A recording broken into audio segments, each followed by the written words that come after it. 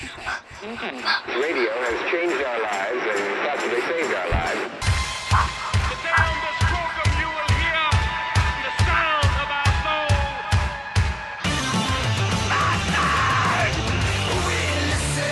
He cut that poor girl in half while she was still alive.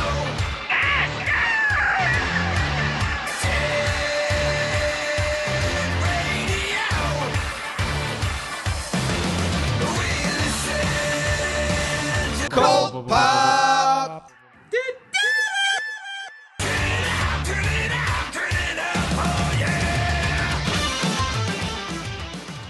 What's up to... Oh, that's the wrong intro. Thank you so much for joining us on this very special episode of the Cannibal Horror Cast. I'm your host, Johnny the Destructor. With me this week is Stephen Andrade. Hey there. And Mark_L_Miller. Was that you or your stomach or your cat? That was my cat. It's timed perfectly. The cat is more into doing this show than you are, it seems. I'm sure she'll make a couple appearances here while we're talking here. She tends to be everywhere where I am. There we go. So we are streaming live on Facebook as well as YouTube. So if you have any comments, questions, if you want to just flip us the bird via text, you can do that. We will respond to you in real time. We are here to talk about a horror movie, so-called. We Summon the Darkness from 2019. It's an hour and 31 minutes. It's a horror thriller. Police came across another grisly murder scene last night. Wait, I want to hear that. The walls covered in satanic symbols. Another gruesome, ritualistic murder claimed the lives of 6 people last night following a heavy metal concert That local religious groups were protesting. This is supposed to scare other people, not us. So you ready for Soldiers of Satan? All right, let's go. Here's to a night that we're going to remember for years to come. Here, here. My brothers and sisters, the evil that is heavy metal rock music is unwavering in its goal to corrupt our children's souls. Girls, be careful now. There's a lot of evil out there. You don't think we can fend for ourselves?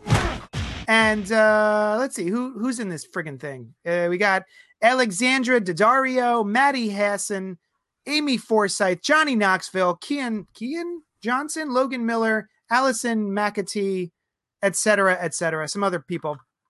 And this is billed, well, I don't know if it was billed. From the trailer that I watched, I remember thinking it was a heavy metal horror movie.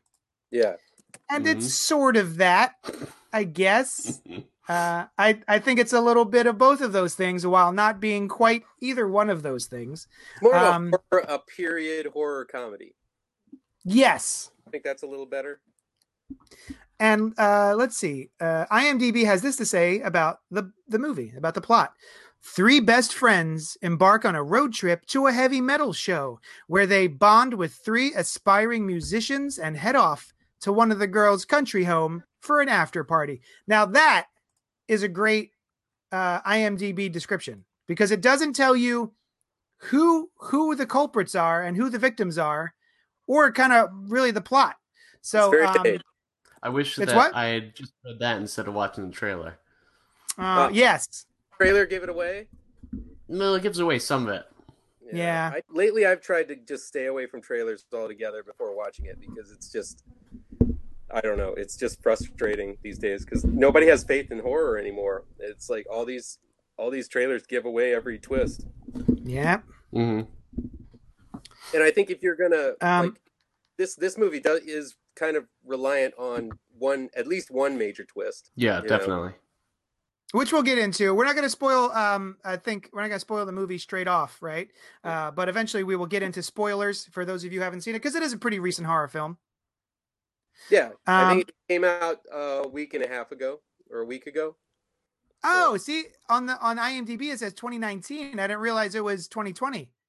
Yeah, I guess it was filmed in 2019, but then it was just recently released. So, all right. You know, I don't think anybody's making right now. They're just kind of. I think they're putting out every movie that they have in the can right now. Yeah. Just the kind of content these days streaming. Well, before we get into spoilers, let's just give our overall views of the film. Mark, do you want to go first? This was your choice. Yeah, for me, I lived in this era, so I was just like there's definitely a nostalgic, like, kind of vibe to it for me. I hung out with these sort of people, and I got some of the rock references that they were trying to throw in there, but also that was a day and age when you were so young that you didn't know all of like the good stuff, and MTV still had sort of credibility, so you didn't really know. MTV was your tastemaker instead of yourself. You hadn't developed that kind of sense of what's good and what's bad. So I kind of liked the way they had a couple of posers in the group that weren't really heavy metal fans, along with heavy metal fans as well. And so I think that's what kind of appealed to me as far as just this whole thing, just going into it. And I think that while it's a little problematic towards the end, I really had fun with these characters, and I thought that they had a good cast, and I do think that it could have used a little bit more, maybe a second pass at the script to kind of develop some of the characters in ways that they should have, or in ways that kind of made it a little bit more of a hefty thematically. But we can get into that a little bit later. But all in all, I liked it. It was just like a kind of a boppy, good popcorn movie. Good time. Steven, what do you got? I did not like it. And again, it's funny because a lot of the things that you are a little bit, I think, Mark, you're a little bit more forgiving of some things that I'm a little bit more critical of.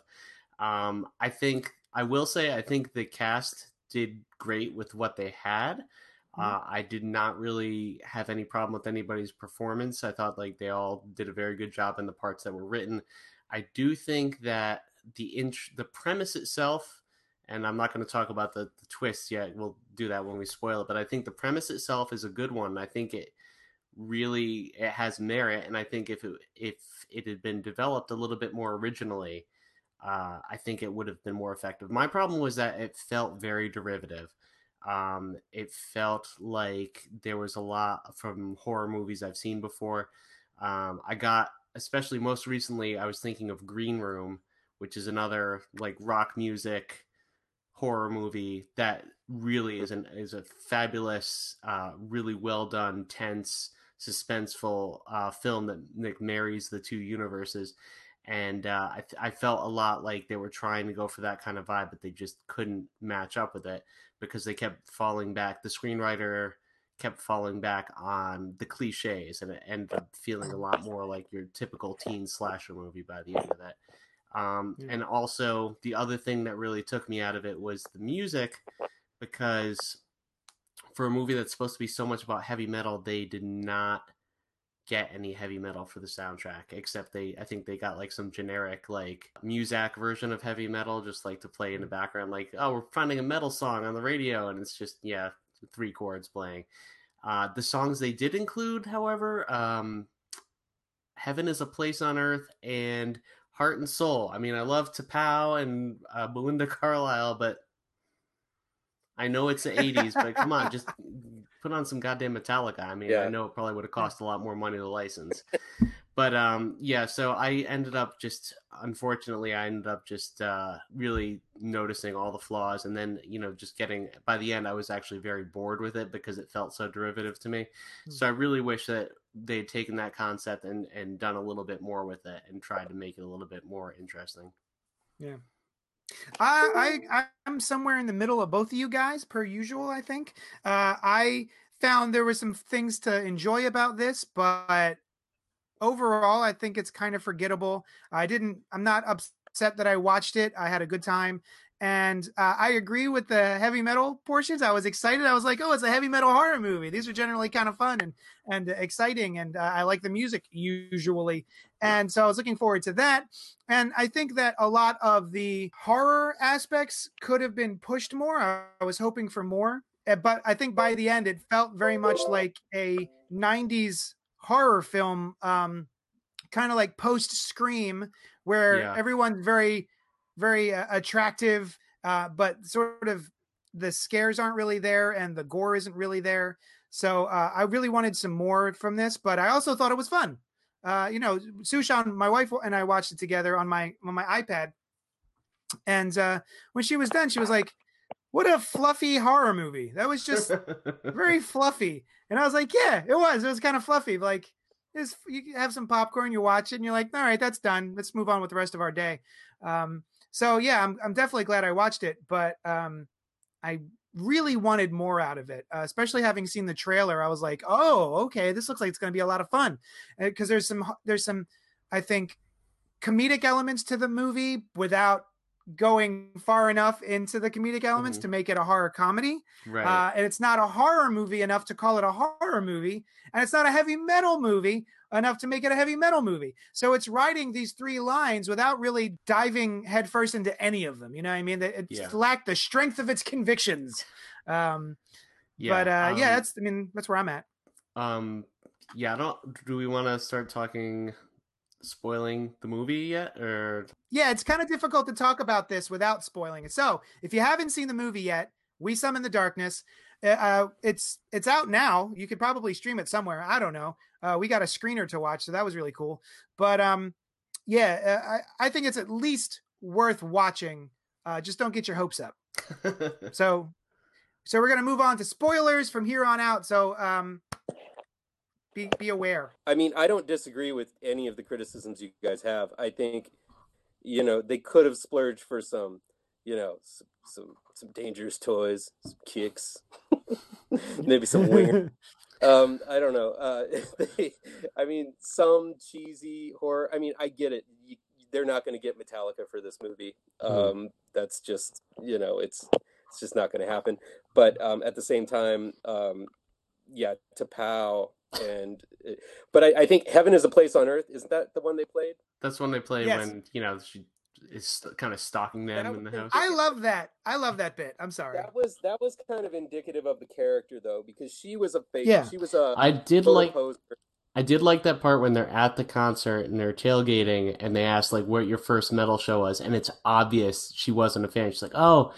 Yeah, there's been so many, I just can't remember. And then the other girl was like, it was this one, because she obviously didn't know anything about the bands.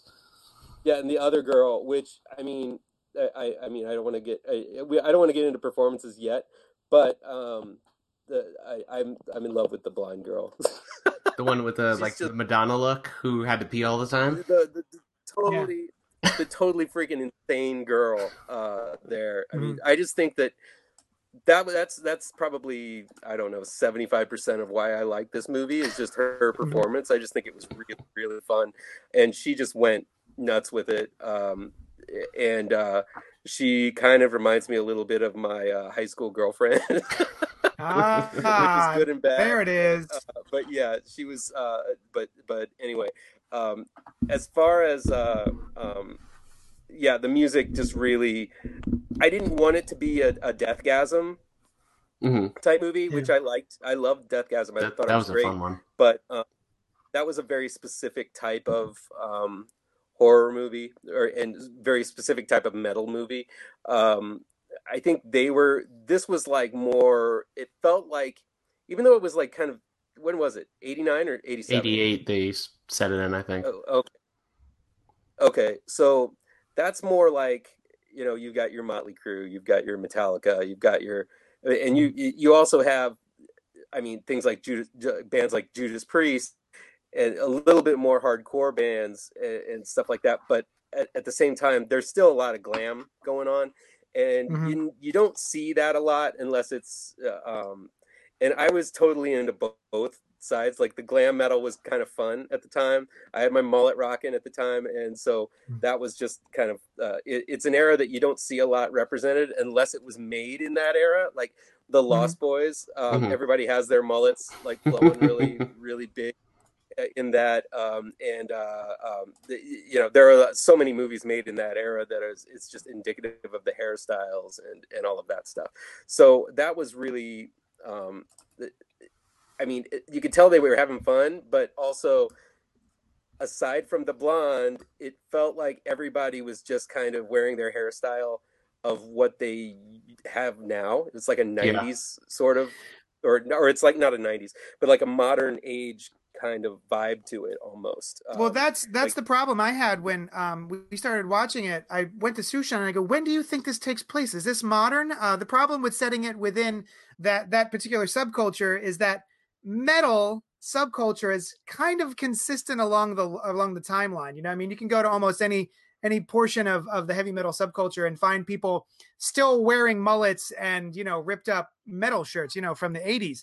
That's part of the nostalgia, right? So I wasn't sure if it was a modern film or if it was a period piece. And it wasn't. I actually had to Google because they mentioned one of the bands, I think it was Metallica, a certain band member leaves. And I Googled when he left, because he's like, oh, we saw his last show with Metallica, and so I looked up that person's last show with Metallica, and I was like, oh, that was in '87. So I guess it's a period piece. That's how I had to figure it out. Yeah, this is a problem I think happens a lot with now with horror movies set in the '80s. I had this problem with Final Girls too, which is a movie that I really liked, but a lot of times I feel like the movie makers are afraid to go full 80s with it and really look at the look of everything. The last movie I can think of that really did it, that was a serious movie, not a comedy, because then you have like Hot Tub Time Machine and stuff like that where they, do all the comedic stuff. But The House of the Devil, I thought, did it really well, where they went for a very 80s look, and they really committed to that with the clothing and the hairstyles and everything. This one, it felt like, again, JD, you mentioned like post-Scream kind of stuff. It felt more like that kind of thing. It was like, we want this to feel like the 80s, but at the same time, we don't want them to look ridiculous, so we don't want to give them, the big poofed up moose hair and bangs that I know I remember from when I was in middle school in '88, but I still remember like that was the look like for years. It wasn't until after. the what is she? She's like the TV journalist. Mm-hmm. She's the only one who had like the big wall hair, you know what I mean? Right. I think they gave hair wall. It's Val was reapplying her hairspray all the time, and they had that. She had that bit going, so she kind of committed to that. And they gave her like the Madonna styling. They gave her like the Madonna styling, but then like Alexis, she had like one like strand of hair that was crimped, like on one side, and that was pretty much it. And I was like, I think they were just crimping curl thing. Yeah, I think they were just like afraid to make them look silly or make them it looked like three girls going to an 80s party with not really having been through the 80s. No, exactly. They did have lots of Jolt Cola and Twinkies, so there you go. They what was with the Twinkies? Jesus. I mean, I'm a Twinkie fan myself, but goddamn. Maybe they were looking for permission for like whatever company would allow them to use it, and Twinkie was like, sure, what the hell? Like, Twinkies everywhere. Reference Twinkies, Joel Cola. Yeah, they did. I mean, they did go. They got the retro box to all the Hostess stuff, and I think I saw some comic books like from the '80s. So it's like they tried a little bit to kind of put it in there. I think one of the missed opportunities that they had was that it was based around this kind of satanic panic and the horror, the church hysteria that was going on in movies like what's the Santa Claus movie, Silent Night, Deadly Night. And how all the churches came out against that. And then that kind of opened the doors for the churches to go after every horror movie. And then it led to the MPAA kind of censoring a lot of the output that was going out in the horror movies in the kind of conservative age. And it just feels like that is some untapped potential that they could have gone into if they would have set this in '85 maybe instead of the late '80s. I think it would have been a little bit more relevant, and I think it would have lent that kind of I don't know, that depth to the theme kind of wanted, because I think they were flirting with that issue with the whole church going people, and they basically I mean, spoilers, girls are the killers here. It's not the guys. We're it's okay to do that right now, right? Yes, yeah. Since we're in spoiler territory. Yeah. Mhm. And with Johnny Knoxville's character being the priest, or the pastor, and you know, there's all of this sort of religious versus and metal is about the devil, and all of this stuff. I think that I wish they would have gone a little deeper with that. I think. Mhm. I also wish that they, because there's basically two twists, and this is like one of the things that made me wish I hadn't seen the trailer. Is the trailer gives it away pretty quickly that the girls are the killers, and what it doesn't give away though is that they are not actually Satanists, but they're doing it because they think they're doing God's work and exposing people to the evils of heavy metal music and Satanism and everything. My problem with that, the way it's handled in the movie, because I think that's a really interesting notion, but the reveal that they're the killers comes. They drug the guys that they bring to the house. The guys wake up. They're tied to the chairs. There's all the satanic stuff drawn around. So right there, okay, so as the viewer, you're like, okay, the girls of the satanic cult. But within 2 minutes, Alexis, the leader of the group, tells them, no, it's all bullshit. We're doing this because it's God's will and then they kind of give away the second twist right there. And it seems like a real wasted opportunity, especially because, none of them particularly seems like a devout or kind of a maniacal religious person. Somebody who would really be into that. And we get it with Bev because she's like the one new to the group, and she's the one obviously from the get-go that's uncomfortable with doing everything. But Val, just like you said, she just seems like she's a crazy girl out for a good time. And Alexis' character just seems like she's out to murder. So I don't know. They just didn't get. I don't think they struck the right balance of like mixing the craziness with the kind of religion aspect. I agree.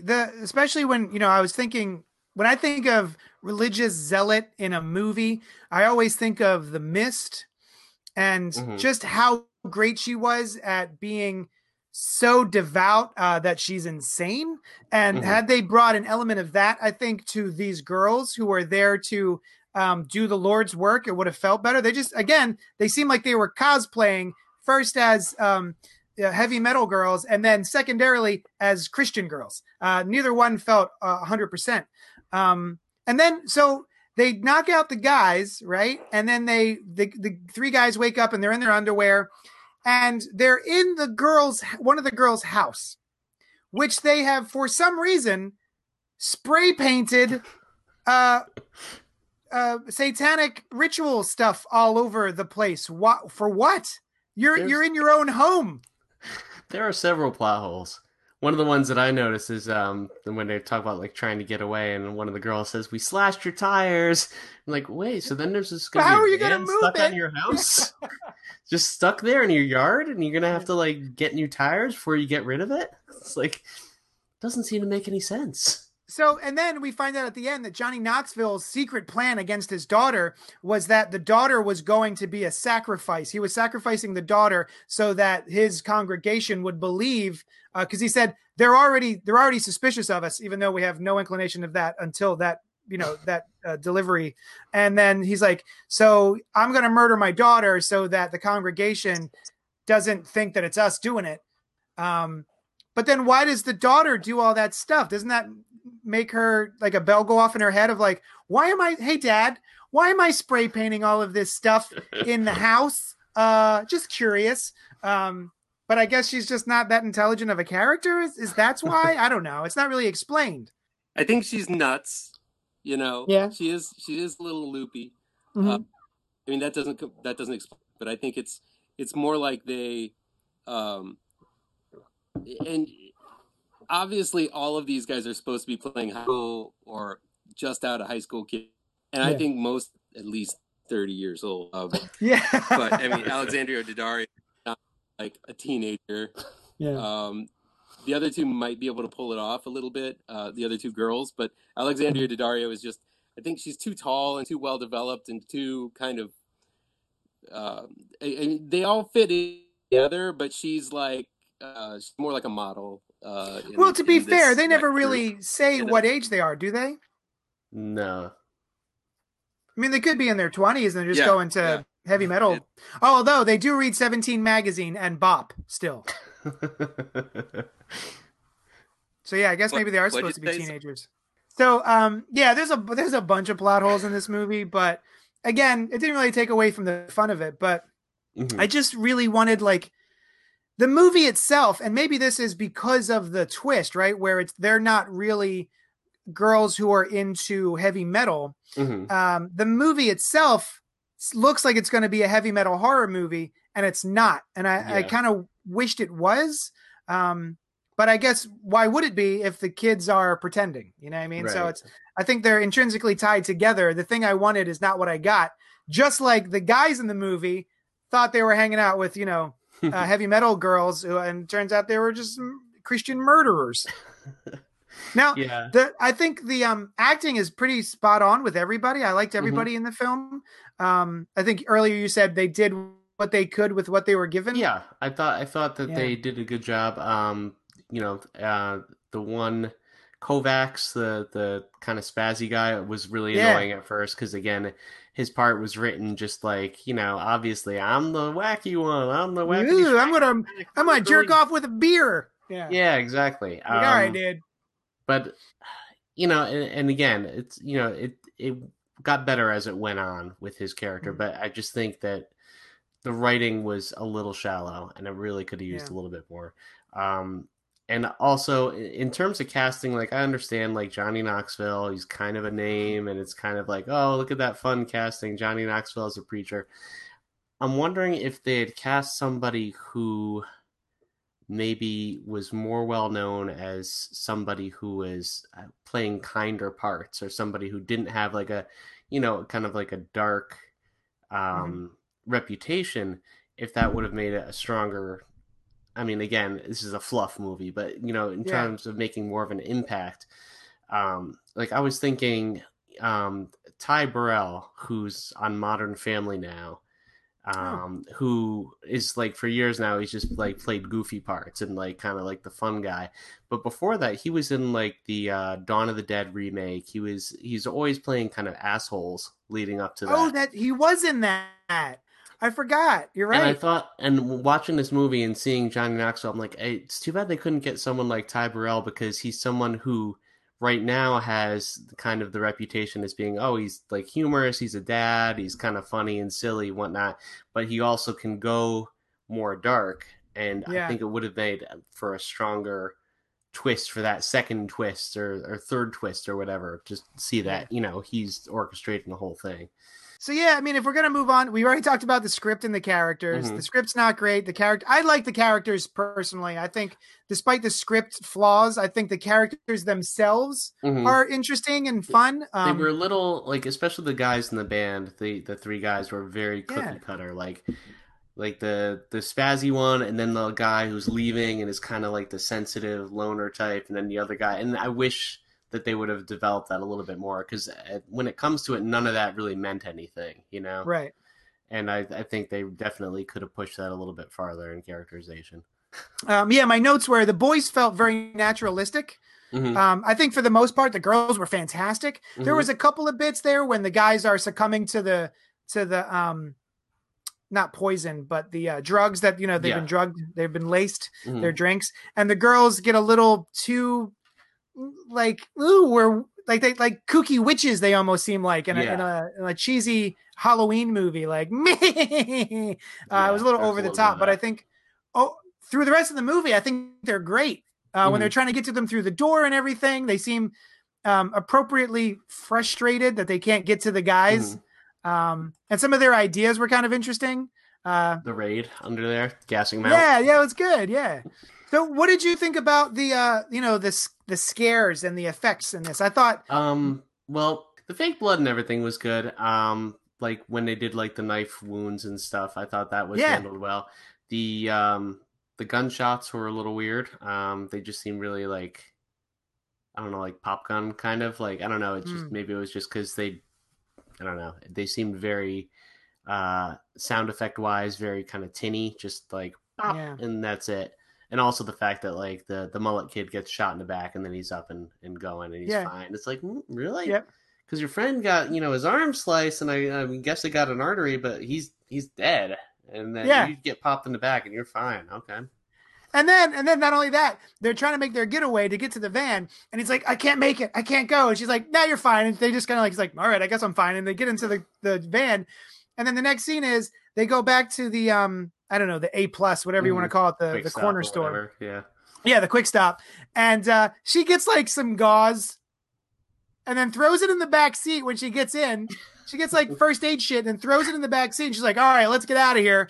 Wait, he was dying a second ago. It's fine now. It's all congealed. Yeah. Although, when they stab the first dude in the neck, that was pretty good. That was a good effect. And I was kind of sad that he got killed so quickly, and that was an effective thing because I thought he was again, it's not a broadly written part or anything, not very deep characterization, but I thought he had a very naturalistic manner. He seemed like in character. It seemed like somebody I've known, I knew people like that in high school, and it's like, people who were maybe a little bit scary, but then like decent people, they're just like a little bit into like the harder edge kind of things, but they're good people and everything. And so that was kind of like not a scare, but that was kind of a shock that they killed off one of them so quickly. Yeah. Also, I am very sad that my favorite character got killed, and that is the cokehead stepmom. It was very sad to see her go. I was sad. She was kind of fun, but they did that fucking bullshit that happens all the time where she gets stabbed and then she's just like, I guess I'm dead. Yeah, I hate that. Especially if you hit my off button. She had all that coke in her system. She would have been like, that's true. Girl, send me back. It's very true. Yeah, very true. Right? She'd have been kicking for a long time. Should have been running around stabbing them. Wait, you're talking about characters now? Yeah. Well, we're talking about the scares and the effects. What did you think of the effects and kills? I really thought that first kill, the one where she stabs the guy right here and it just gushes. I thought that was really, really well done, and it was bloodier than I thought I was expecting because it had been so non-bloody up till then. And then that was really the only really super huge death. Although. Yeah. I thought my girl, her hair gets caught on fire. That was awesome. I thought it was awesome too, and it was one of the few poetic deaths that they had, where it had something to do with her personality. But then at the same time, I wanted her to come back in the end with like big old crispy hair and burn up face.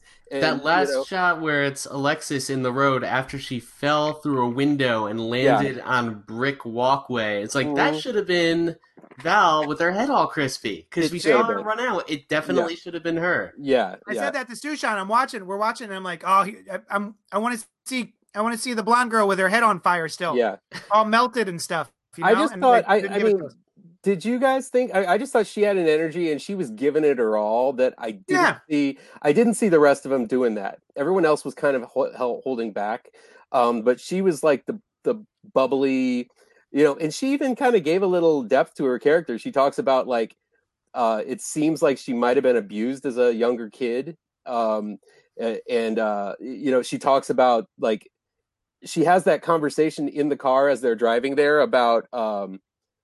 Oh gosh! It's right towards the beginning, and they talk about like something in her past and how she knows something. It might have been her father that did something to her, or they're talking about fathers, and the other girl has a decent character as well.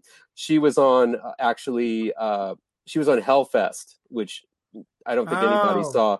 Amy Forsyth, but she was also, I think a lot of people will recognize her from Channel Zero. She was in the No Way House or whatever it was, the No Space House. That was season 2. Yeah, the one where they go and they find the house, and it comes every year. It's like a haunted. Oh, that sounds cool. house. I've only seen the first season. I loved it. Yeah, season 2 is actually not bad. I kind of thought she looked like a grown-up what's her name? Abigail Breslin? Yeah, she definitely has that kind of look to her. Yeah. Yeah. And it's funny, I just saw Zombieland Double Tap, and which I had fun with. But Abigail Breslin is kind of all grown up in that one too. It's weird seeing her grown up, you know. Yeah, for sure. But yeah, I mean, and Alexandria Daddario, I just feel like her character was underwritten, and it just did not feel like she was giving as much as some of the other characters were. Johnny Knoxville, I think he was playing against type, and I kind of like it when people do that. He was trying for a little bit more of a more serious role and to kind of be a little imposing. And I think that comedic actors, when they do act serious, I think it's really fun to see that. You know, he's no like Robin Williams or you know, or whatever, you know, any of these other like comedians who end up being like super amazing actors in dramatic roles. But I mean, it was nice to see him play against type that way. So at no point did I think that he was not going to try and murder that kid when he's out front of the house. yeah, totally. He was totally and that's the thing. It gets convoluted there. And I'm sorry if I'm repeating things because the first time I've been able to hear everybody clearly in this whole podcast. But when I think Stephen, you mentioned where they give the spoiler of they give the twist of them being the killers, and they immediately pile on that second twist of, well, we're not even Satan worshipers. We're Catholics, and we figure that if we make the Satan worshipers look bad, then everybody will flock to our church. Yeah. And it's all kind of compounded in one big villain monologue that I just don't, it was just way too contrived, I guess. And so too much discourse, I think it could have come out a lot better. Maybe have Johnny Knoxville reveal that about the character when he comes in. That might add a little oomph to it. But like I said, it just feels like there are so many elements here that I like, but they're just not fitting in the right places. Yeah, that's a good way to put that. Yeah, contrived is a good adjective too, because I feel like that's what happens, is that it falls into patterns of movies we've seen before, things we've seen before, or just like these kind of plot occurrences that are just like, really, that's what's going to happen? Like Bev goes into the shed, goes to a motorboat, and then sees a tackle box full of money in an envelope that just happens to have all these pictures of real estate. Unbelievable. And she puts it together. And then she wields the boat motor as a weapon, which I said, that's a funny thing to wield. And it turns on and off like with a switch. Like a light switch. Yeah, it's not like every other boat in any other horror movie. It takes like 30 times to rev it up. But this one, it's like... The pastor's got so much money, he can afford a push-button outboard motor. Yeah, I guess so. You know what else he could afford? A second fucking safe. Yeah. To put all those super important documents and cash into. Not in the tackle box, you know. Jesus. Because I said to Sushan, why is it in here? Why doesn't he have it? Where's his safe? And she goes, he has a safe. That's where all the cocaine is, remember? And I'm like, oh, right. Yeah. Just get another safe, you dumbass. No, that safe was full of cocaine. Yeah, that's the thing. He's like Scarface over here. I guess I'm watching. I've seen too much Justified and all of those. I'm watching Ozark right now, and all of them have like this kind of seedy element. And just when she saw the tackle box with the money in there, it just reminded me of you know, where Jason Bateman's character is like hiding his money, and like it's almost like out in the open, and you're wondering why the hell he's hiding these things out in the open like that. Maybe it speaks to their arrogance. I don't know, but it also, I think it's just kind of, it did feel a little bit lazy at some times. But damn it, I loved the one blonde character. God damn it, Mark. I just love it. I mean, I just thought that every time she was on screen, it livened up the movie. And it's like, you know, she was the party girl. She was the one that was trying to make everybody feel good and forget all their woes. And and just drinking along, just having fun, and I'd hang out with her. She seems cool. Yeah, she seemed cool. Out of all of them, I think I like that, and the other dude that was just like the goofy, like mini Ethan Embry like guy. Right. He was kind of fun too. He was in a just recent movie called Prey that was out by Blumhouse that came out. Oh. I think it was out just like on demand. And he was basically shipwrecked on an island. And there's some type of monster thing on the island that's killing people, which is very, very much like the plot to Sweetheart, which is on Netflix now as well. So both of those are on Netflix. They basically have the same sort of plot. Okay. Castaway. Would you recommend one of them over the other? Sweetheart, I think, is better thematically because it has this kind of theme of and also just in execution, better acted, better just all around. It's basically about this girl that washes up on this island, and there's a sea monster out on the island. It's very simple, man against nature. But then later in the movie, it comes around as she's trying to convince these other people that there is a monster, and no one's believing her. And they raise up this time when one of her friends says, "Oh, is this like when you were assaulted?" And it kind of talks about it talks about the just how hard it is sometimes if women are attacked to get people to believe them and like to have people take them seriously. And so I think it just thematically, it's just a much better sort of film. That sounds cool. In that sense. It's on Netflix right now. I just reviewed it today. I put it on my Sweetheart. site. So, nice. Yeah, it's called Sweetheart. I thought it was better than average. So pretty good. Pretty cool monster too. Couple of notes. So the victims, they break out of the chair, right? So they've been bound up. Their one buddy's been skleets, murdered in the neck. Yeah. And then they don't call the police. There are no phones. There's no phones in that rich person's house. Yeah, I know. I don't know. Well, it was the 80s, so you had to get a phone with a real long cord so you can drag it into the pantry, where there just happens to be everything you need: duct tape and wine bottles. And I love it. Yeah, right. I like it that they try everything but the kitchen sink to just get them out of that little room. Like they light fires and they're like all hunkered down by the crack, and they're blowing some like aerosol cans in there just to try to I think it was like bug spray or something. Yeah, just to poison them out, and they tried like lighting it on fire. It's just that kind of. I wish there was more of that. It was kind of like almost like a Home Alone thing where it's like the girls are trying one thing after another to get these guys, and the guys are just getting bloodier and bloodier as it goes along. And like that guy just eventually just bleeds out. I think he doesn't really die. He doesn't really like die from his wounds immediately, but he's even after being shot. The one woman gets stabbed and falls over like she's a mannequin. I hate it when stomach wounds and people just fall and die, because we all know from Reservoir Dogs that shit takes forever. You're gonna be okay. Say the goddamn words. It's gonna take hours. We all know that. But for some reason in these horror movies, they have them get stabbed in the gut and they just crumble over and immediately they're dead. I like a little more realism than that in my horror. And then later on, so what is it? We slashed your tires, so they can't leave with the van. Mm-hmm. But literally, what do they? The girl goes upstairs. She's got the keys to the other car, so we got to go upstairs in the dark while they're playing the '80s song to try and get the keys off the girl. Dudes, there's a murdered police officer there who got here in a car. Most likely has a car. Yeah.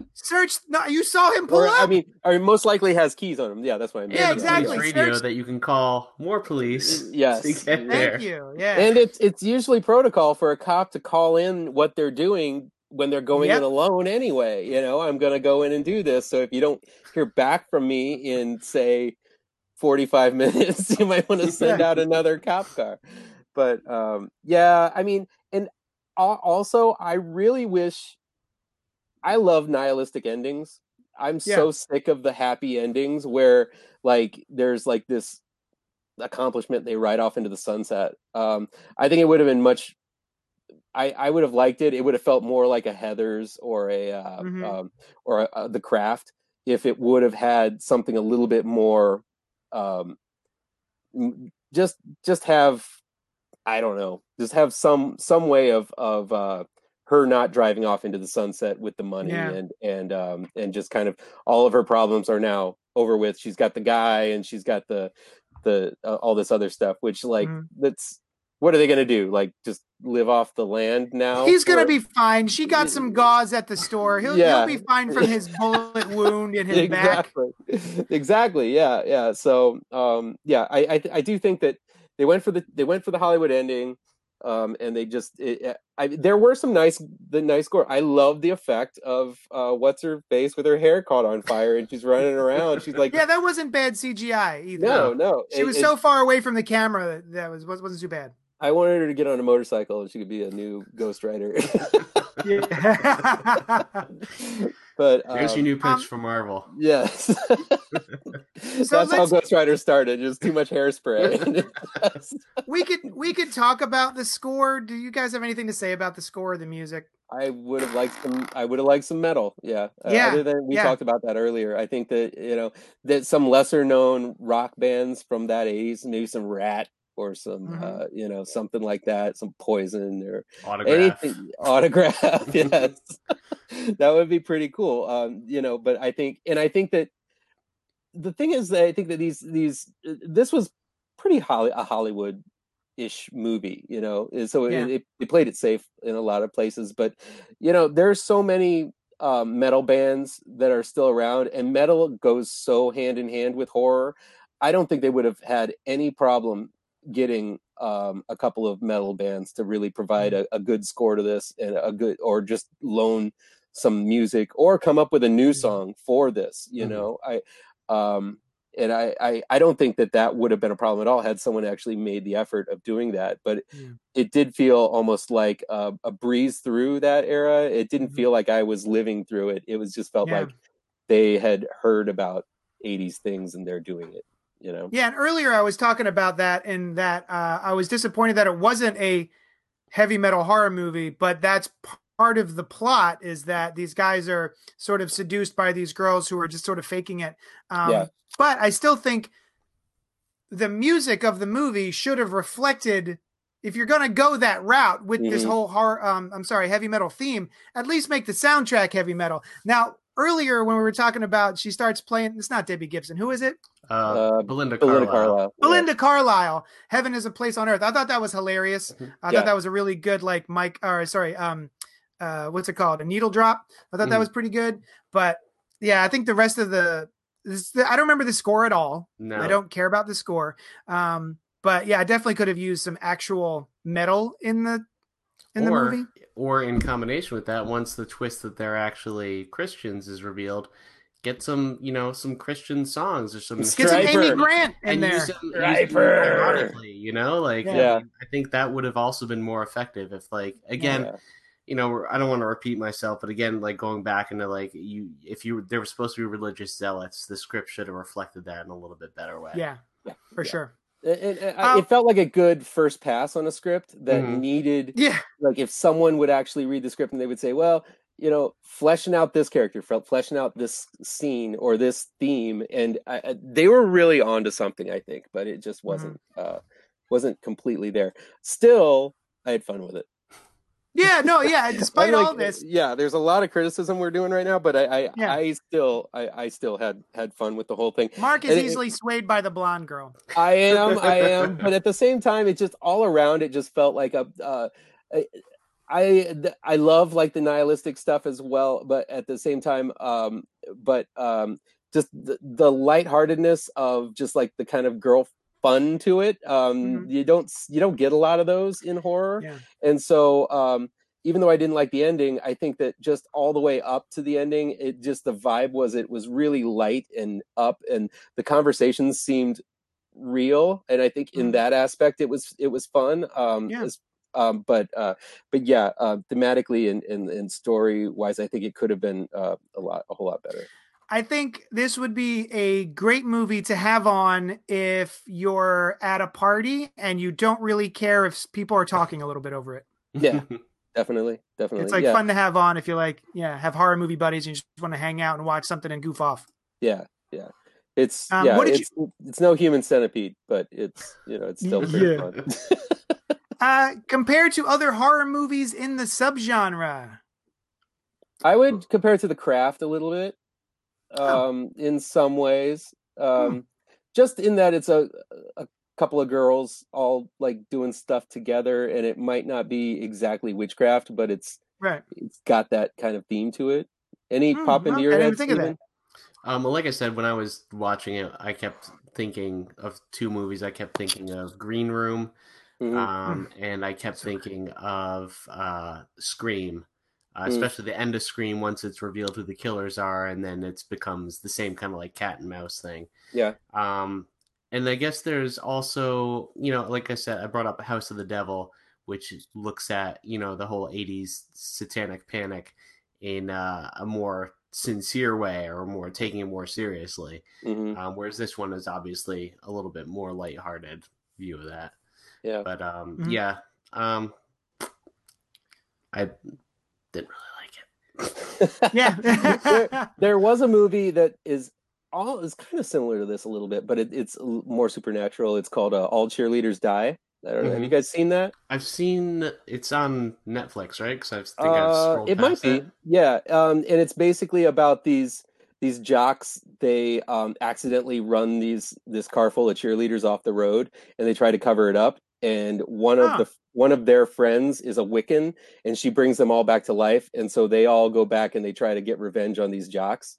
So it's like undead cheerleaders versus murderous jocks. I totally want to see that now. Yeah, it's me too. It's by Lucky McKee, who did. Oh yeah, all right. Yeah, and so, but it's very much less intense as it's more of like it's got a Heathers vibe to it, I think, which I think this is trying to have a Heathers vibe, but I don't know if it truly achieves that level of awesomeness, But yeah, All Cheerleaders Die, I think, is still it's all in the same kind of like subgenre of like a group of girls get into some kind of mischief, and they're not totally good girls. You know what I mean? It's like The Craft is like that. Heathers is like that a little bit. It's just got this kind of Mean Girls vibe to it a little bit, but still at the same time, it's likable characters. So, yeah, I kept thinking. I tried to watch a movie a couple of days ago called Satanic Panic, and it tries so hard that it's unpleasant. I got to the part girl. Yeah, she was good. Yeah, I got to the part where she gets to she escapes and she gets to someone else's house, and they're wearing some sort of like buzzsaw dildo contraption. Yeah. And I was like, yeah, all right, that's fine. Yeah. So I that's another one that I think that it just doesn't. There's like a level you can go, and then it's almost like people go right up to that line, and then they're afraid to just go over, and it really could lead them into something great if they go into that kind of just crazy territory, but not just for random reasons, but just for like, just as far as like any story goes. And I think so many times these horror movies are just holding back either because of budget, or they're trying to make it into like a mainstream kind of outlet rather than make a classic horror movie that we all sort of grew up with. And so I think that a lot of times they're not willing to go that extra mile that I think that we're all fiending for. I'll tell you what did though, and I think had I watched this before I saw this other film, I may feel differently about it. But it's hard not to compare it to The Babysitter. Oh yeah, have you guys seen that?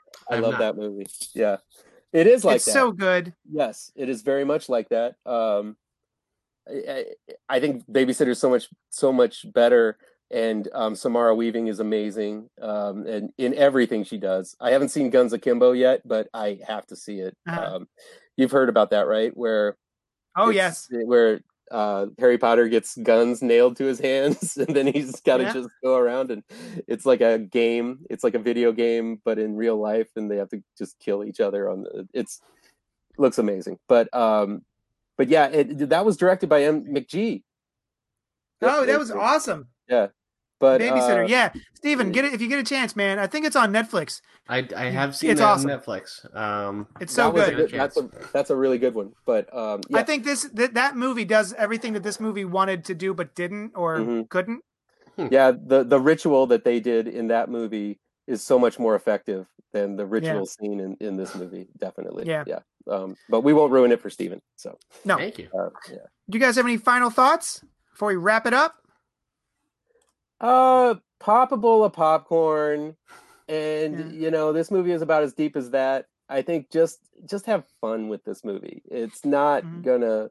I don't think it's something that is gonna make it to my like best of list of the year. But I do think it's one. If it's on TV, if it's on like cable or something, or if it's on Netflix and I don't have anything else to watch, I would watch it again just because it's kind of funny and something to watch and something to have on in the background.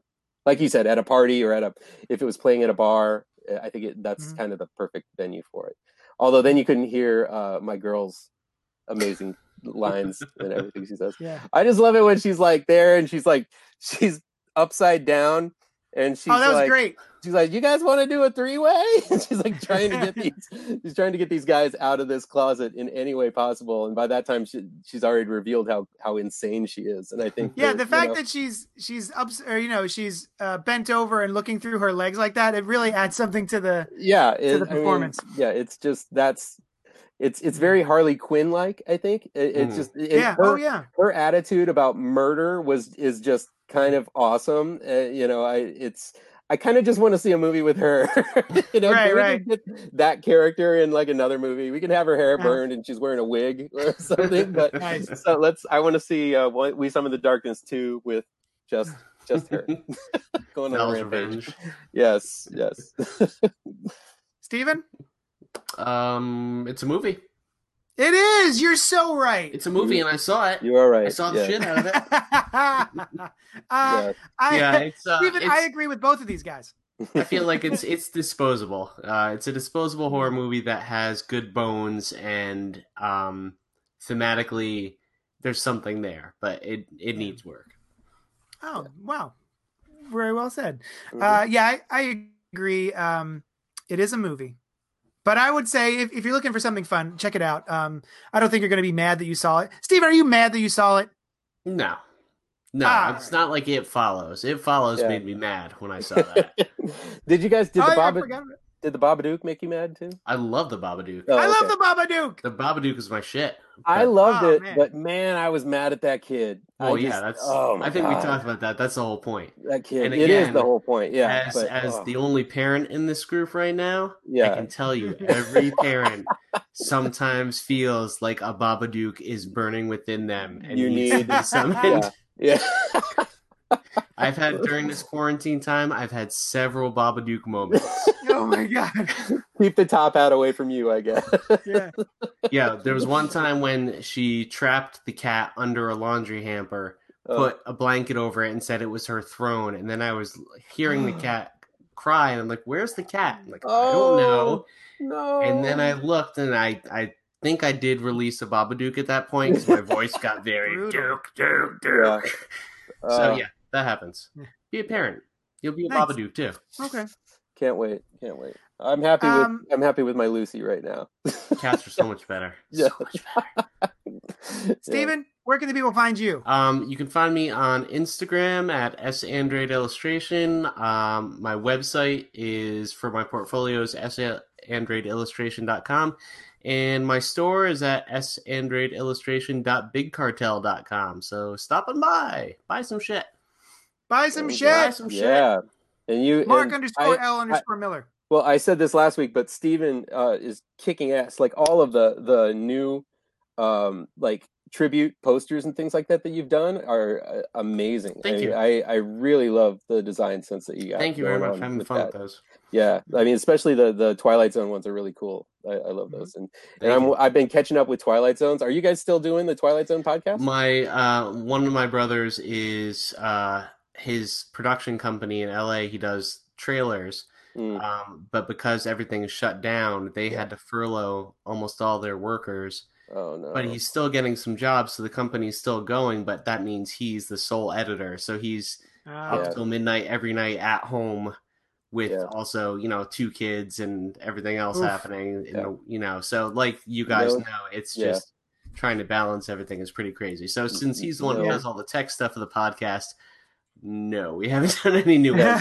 No time for the Twilight Zone. Okay. No. All right. Well, I can be found at ML Miller Writes. I am still doing my reviews there. I'm trying to do countdowns up until my new countdown, which is going to be happening in October. I'm going back and I'm just reposting some of the older reviews that I've had and counting down to the best in every year. Those have been so fun. I've forgotten so many of those movies, and then I've been reading them. I'm like, oh yeah, I remember that one. That one's awesome. Well, me too. I mean, a lot of those, I'm looking back and I'm like, I'm just going back and rewatching them just because they're just so much fun, and I have a little bit more time right now to do that sort of thing. But yeah, hopefully if you've missed out a couple, like a year or so, or if you this is the first time you've ever done that, it's a nice way to kind of go through the last decade and see some really good horror movies, I think.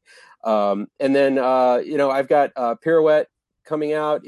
I think you can still order it, but I'm not sure what's going to happen, if they're going to resolicit it or if they're just going to go with the orders that they got, because it was in Diamond when Diamond shut down. So I don't know what's going to happen with that. And who knows if Diamond is going to open it up or what, who knows what's going to happen. Everything is so up in the air.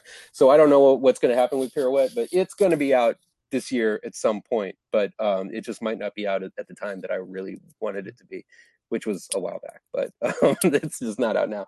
And then Grave Trancers again, it was supposed to be out actually this week in stores, but again, I think that it was right there at the perfect time. I have that great luck that it was supposed to be printed at the time that the pandemic hit, and so, or whatever it's called, the Corona thing. Yeah.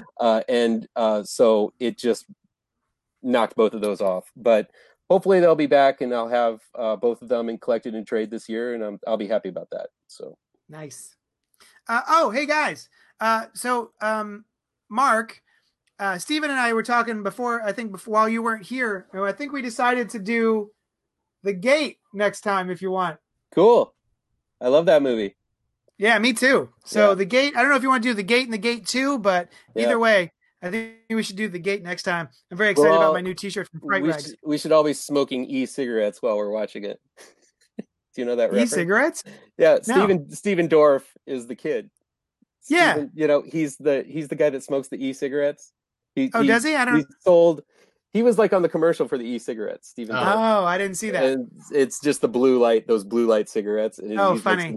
He's trying to act all cool with it. It's just that's funny. It's Steven Dorff. You can help the show out if you go to patreon.com/JohnnyDestructo. My comic shop, Johnny Destructo's Hero Complex, is still doing mail outs. If you need comic books, hit me up. You can tweet at me at JD's Hero Complex. You can go to JD'sHeroComplex.com and check out my shop. That's it. Thank you so much for joining us. Join us next time when we talk about The Gate, starring the Dwarf. Thanks so much, and we will talk at you later.